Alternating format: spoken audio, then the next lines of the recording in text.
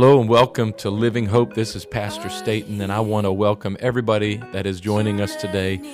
A shout out to our e-family, all of you that are joining us through the internet. I want to remind you every Sunday morning at 11 o'clock, you can join us live at tv.livinghopemd.com. I pray that today's message blesses you and that you enjoy the word as it is shared today. I'm too lost to be found, and I know it's in my mind. Amen. The Lord bless you. Brother Sanchez is going to get ready to come here in just a moment. Just want to say a couple of quick things. It's good to see Brother Phillips here tonight. We've been praying for you, Brother Phillips. We're glad that you're feeling better and through rehabilitation.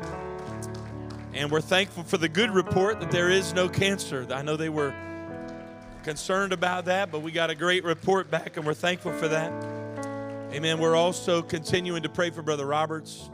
I know he is continuing his recovery, and as much as I'd like to see him here, I'm glad he's home recovering. We want to take his time and get all the way better. Amen. Also, I know the youth and children are at camp this week, many of them, and we want to continue to pray. I know they're having some great services there, hearing some good reports of what God is doing, and we want to continue to pray for them. Just a couple things Brother Moses mentioned I just want to emphasize, and that is, again, next week is All Hands. That's next Tuesday, the 29th. And we do that, we try to do it 4 times a year.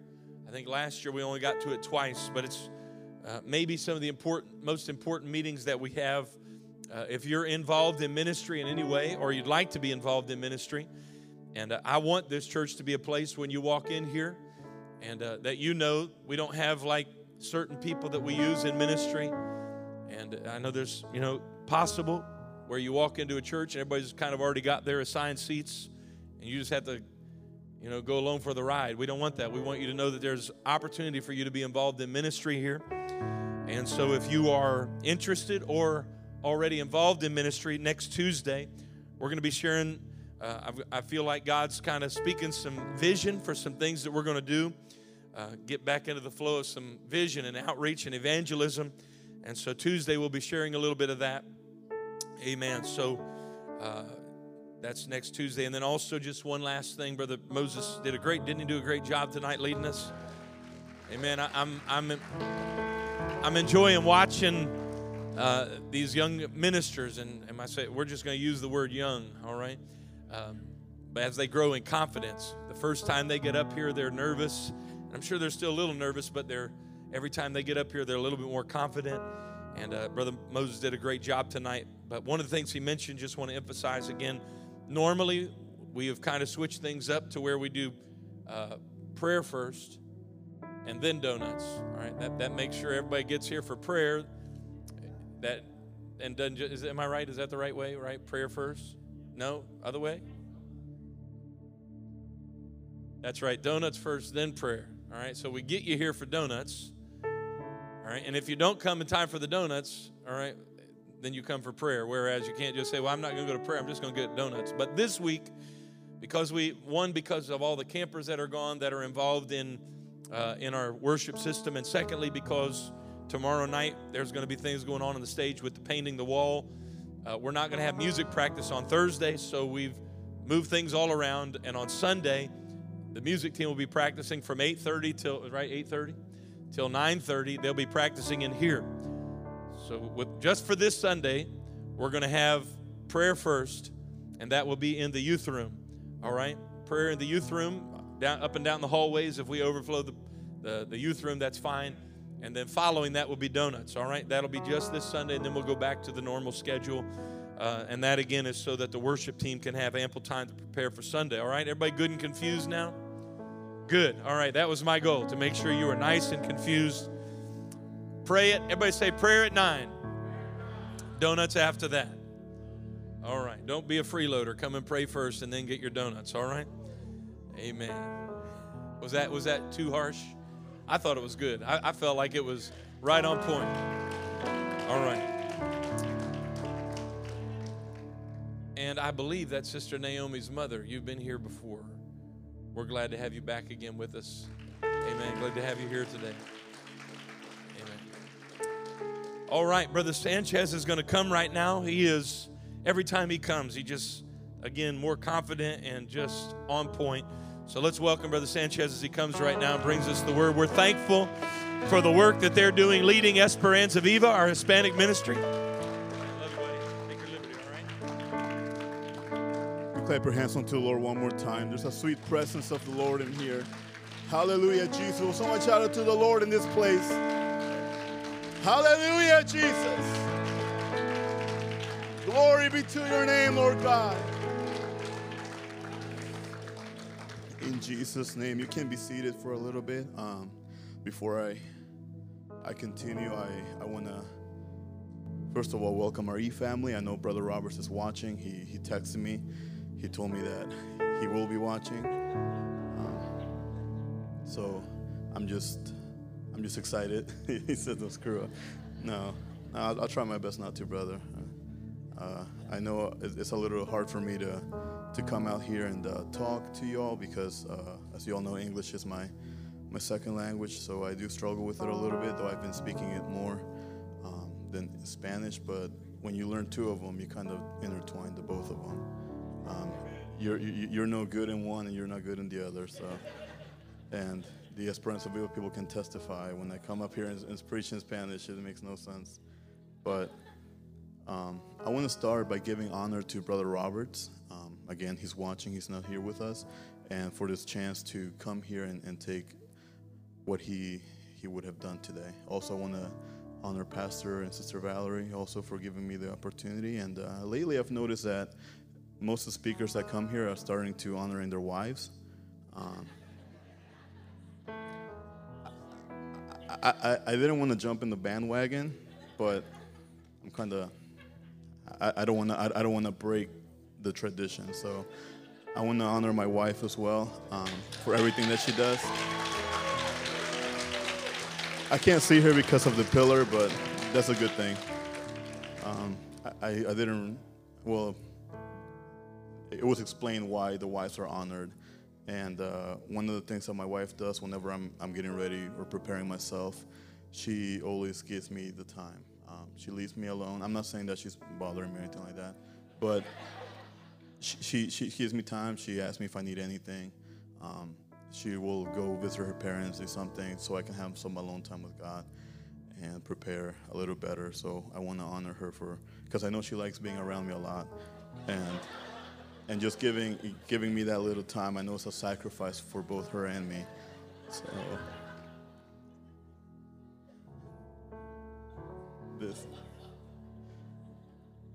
I tell people these things are not written. I don't know why I have this urge to say these things, but they are true in a way. They just come out a little bit comical sometimes, but all the glory be to God. Amen. Amen. So this word that I have for you guys tonight, I have preached it at our Esperanza Viva service, and usually when I'm preparing myself to preach or teach, I envision myself saying those words that God has given me. And every time, whether I teach a Bible study, I envision myself saying those things in English. When I'm ready to preach for Esperanza Viva, I envision myself saying it in Spanish. This time, this word has been lingering for about a month now, and I've been seeing myself saying it in English and Spanish. I didn't know why until I prayed about it, and I was like, well, we already had a Esperanza Viva service. God moved so greatly, and I'm so glad for what God did in that service. But it was revealed to me that He's not finished yet with this word. So this word that I have, it may be a little short here right now, but I spoke with Pastor. I was like, I'm a bit concerned that it's going to be short, a little bit short, and he said, well, the congregation won't be mad if you finish a little earlier. So any chance I get to make somebody happy or somebody's day, I'm there for it. So I'm glad, in a way, I am the way to your happiness today. And hopefully you can go home and a little earlier, than usual. I know sometimes church may take a little longer, but we're not mad about that. We're glad for what God is doing. Amen. Also, while studying for this word, it was evident Well, the first time I preached it at Esperanza Viva, I then prayed, God, what does this word mean? And I know you should ask that before you preach it, but He revealed to me, and God was ever clear that this word is more like a testimony, my testimony, for what God has done in my life. I have found myself enslaved to the world. Before coming to Christ, I was doing whatever the world was doing, engaging myself in the things of the world. But God has been so grateful to me, so graceful. He has delivered me from the world. And I know He's going to do it for somebody in this place. I know He's already done it for somebody in this place. And I declare that in Jesus' name. In Jesus' name. And now, it may sound good that you are delivered from the world, but that won't be my point today. That won't be my point tonight. Because God can deliver you from the world, but the stigma of the world doesn't just get taken away right away. It takes time. And so today I want to start in the book of Joshua, chapter 5, beginning in verse number 6. We're going to go all the way down through verse number 9. Thank you for standing for the reading of the word. I'll give you all some time to find it.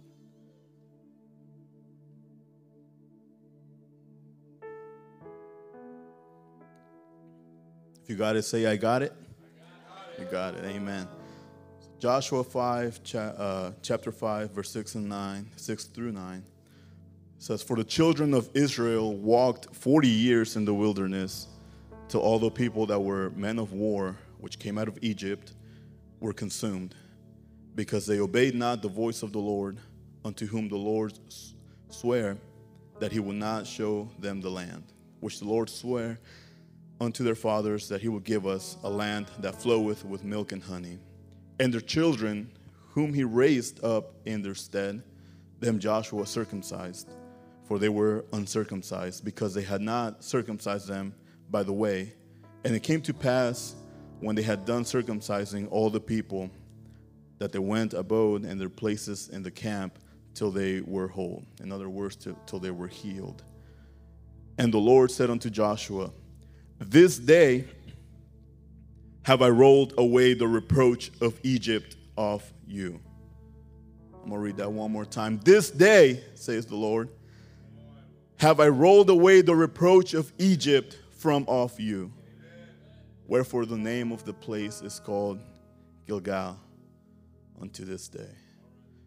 Before I start, would you raise a hand with me in this place?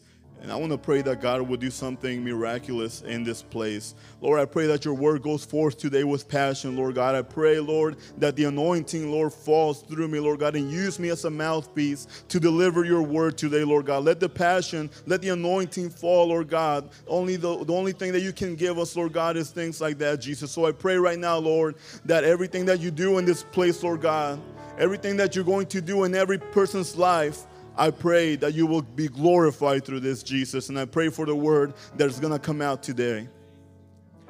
In Jesus' name. In Jesus' name, you guys may be seated. Hallelujah. I want to start just reminding you all that the Israelites were enslaved for 400 years in Egypt, being oppressed mercilessly by the hands of an unscrupulous Pharaoh. Having come to Egypt, escaping famine, they now find themselves being slaves for fear that these people will turn against them. Once called God chosen people, now it seems they have been forgotten, crying out and asking to be freed, but now the clamors have ceased. In the book of Exodus, chapter 1, verses 8 through 14, it tells us that now there arose a new king over Egypt, which knew not Joseph. And he said unto his people, Behold, the people of the children of Israel are more more and mightier than we. Come on, let us deal wisely with them, lest they multiply, and it come to pass that when they falleth out any war, they join also unto our enemies and fight against us. And so get them up out of the land. Therefore they did set over them taskmasters to afflict them with their burdens. And they built for Pharaoh treasure cities, Pithom and Ramses. But the more they afflicted them, the more they multiplied and grew. These are the Israelites. And they were grieved because of the children of Israel, and the Egyptians made the children of Israel to serve with rigor. And they made their lives bitter with hard bondage and mortar and brick, and all manner of service in the field. All their service wherein made them serve with rigor. I want to live from the New Living Translation. I know the King James like I said, my English is already as bad as it is, and reading this, it just makes it a little hard. But he said to his people, look, the people of Israel now outnumber us and are stronger than we are. We must make a plan to keep them from growing even more. If we don't and a war breaks out, they will join our enemies and fight against us. Then they will escape from the country. So the Egyptians made the Israelites their slaves. They appointed brutal slave drivers over them, hoping to wear them down with crushing labor. They forced them to build the cities of Pithom and Ramses as supply centers for the king. But the more the Egyptians oppressed them, the more the Israelites multiplied and spread, and the more alarmed the Egyptians became. So the Egyptians, the Bible says, worked the people of Israel without mercy.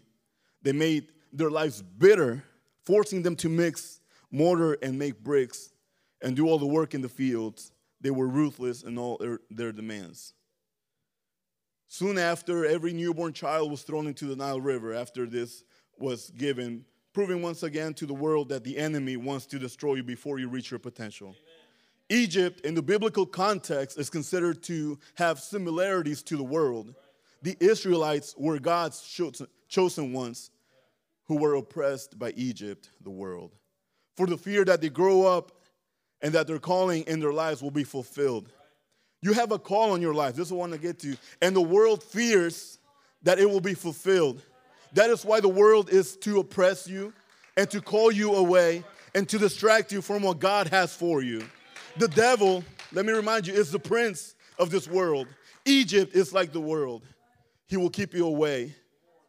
He will distance you and take you away from your walk with God. While the Israelites were in slavery, let me remind you, they could not walk with God. They were at a steadfast, not moving. They did not move until they were released. You have to understand that you can't walk with God if you're enslaved to the world. And until you're released, there will be suffering. God knew his people were suffering. In fact, he had predicted these events, and he told Abraham that his descendants would be objects of hatred by the Egyptians. God had also promised that he would rescue the people from Egypt at the right time. So God doesn't always answer us the moment we ask for help. Sometimes we must endure pain or difficult times to strengthen our faith and build our character. When you feel that God has forgotten, you remember that he does not do things according to our schedules. God is in control, and he will work things in his time. Hallelujah, Jesus. Hallelujah, Lord. Thank you, Jesus. Now, the Israelites, after being so long there in Egypt, they got used to the Egyptian traditions. They worshiped Egyptian gods, and they dressed like the Egyptians. They learned their language and their customs. Likewise, we too have found ourselves in the shoes of the Israelites, being persuaded by the world, learning from their customs, worshiping what the world worships, giving time to what the world gives time, and finding comfort while we are slaves, not knowing that we have been enslaved. Likewise, the Israelites were oppressed but comfortable, mistreated but complacent, and reproached but content. When God called Moses to free the people from Egypt, they did not want to leave due to the fact that in Egypt they had everything they needed and they were satisfied. Not only that, but Pharaoh will not let them go either. Even after Moses spoke with God-given authority, and after God had sent 10 plagues on Egypt, letting Pharaoh know who has all power and authority. Y'all can read Exodus and find out about that. Eventually, after 10 plagues and Pharaoh's heart being hardened, Pharaoh finally had let the Israelites go. And when they left, God called them onto the land that he had promised them. The Bible says where the milk and honey abounded.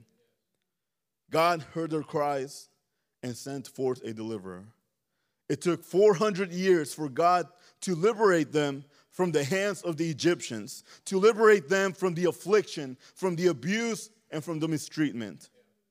The Israelites were liberated from the hands of the Egyptians, made a covenant with God, and walked in the desert for 40 years. During that time, God provided food and water for them. We read in Exodus 16:11 through 15. The Bible says, "And the Lord spake unto Moses, saying, I have heard the murmurings of the children of Israel. Speak unto them, saying, At even they shall eat flesh. In the evening they shall eat flesh. And in the morning they shall be filled with bread, and you shall know that I am the Lord your God.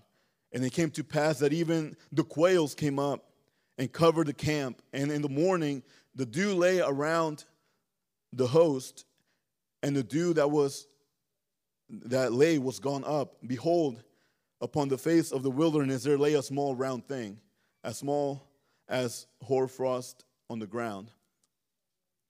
And when the children of Israel saw it, they said one to another, It is manna, for they wist not what it was." They didn't know what it was. And Moses said unto them, "This is the bread which the Lord has given you to eat."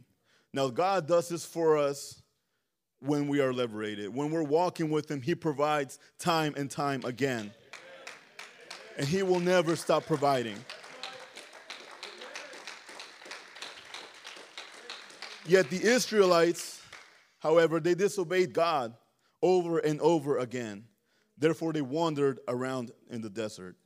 But God was always faithful to his promise, providing them with food and drink. We also, after being released from the world and beginning our walk with God, we disobey. We question God. We don't follow his commands. We try to do everything ourselves, but God is still faithful in his promise. In Joshua 5, in our text we read this afternoon, Joshua chapter 5, verses 6 through 9, it says that the Israelites had moved about in the wilderness for 40 years until all the men who were of military age, when they had left Egypt, had died, since they had not obeyed the Lord. For the Lord has sworn to them that they will not see the land that he has solemnly promised to their ancestor to give us, and the land flowing with milk and honey. That's what he had promised them. So he raised up their sons in their place, and these were the ones Joshua circumcised. They were still uncircumcised because they had not been circumcised on the way to the promised land, that is. And after the whole nation had been circumcised, they remained there in the camp until they were healed. Then the Lord said to Joshua, "Today I have rolled away the reproach of Egypt from you." So the place has been called Gilgal to that day. And this is what I want to preach to you all today. That the Israelites were enslaved for 400 years. They were being oppressed and enslaved. They walked around 40 years in the desert. And it took that long to remove the reproach that Egypt had left on them.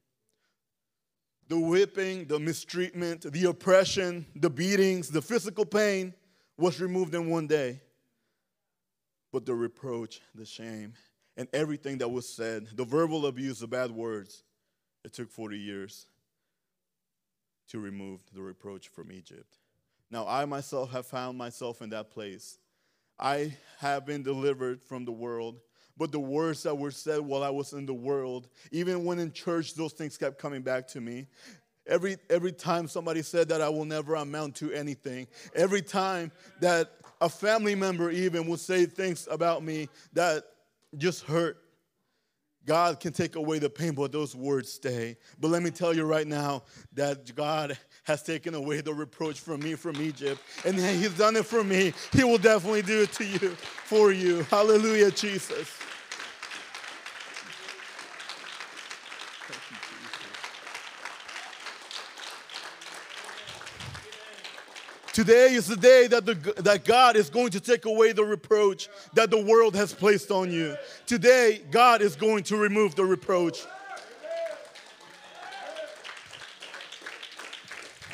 But let me tell you that first, the flesh has to be removed.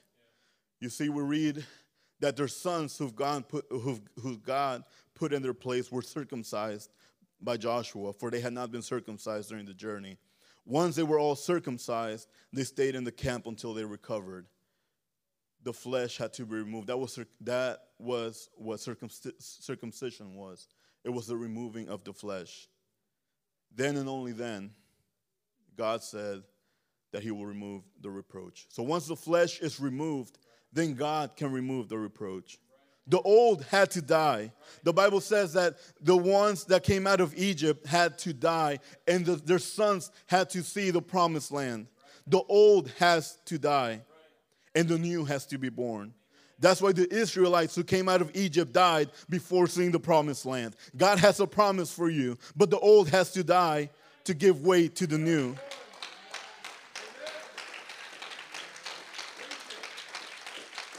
We have to be new in Christ. 2 Corinthians chapter 5, verses 16 through 17.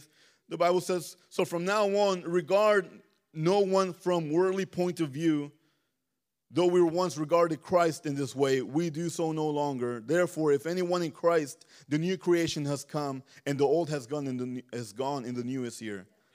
The King James Version says this way, wherefore, henceforth, we know man after the flesh. Yea, though we have known Christ after the flesh, yet now, henceforth, know we him no more. We're no longer called by the flesh. The flesh has to be removed. Therefore, if any man be in Christ, he is a new creature. All things are passed away, and behold, all things are become new. We must be born again to see God's promise and to be part of what God has for us. Hallelujah. Will you stand up to your feet? I'm getting ready to close in this place. Thank you, Jesus. Hallelujah, Jesus.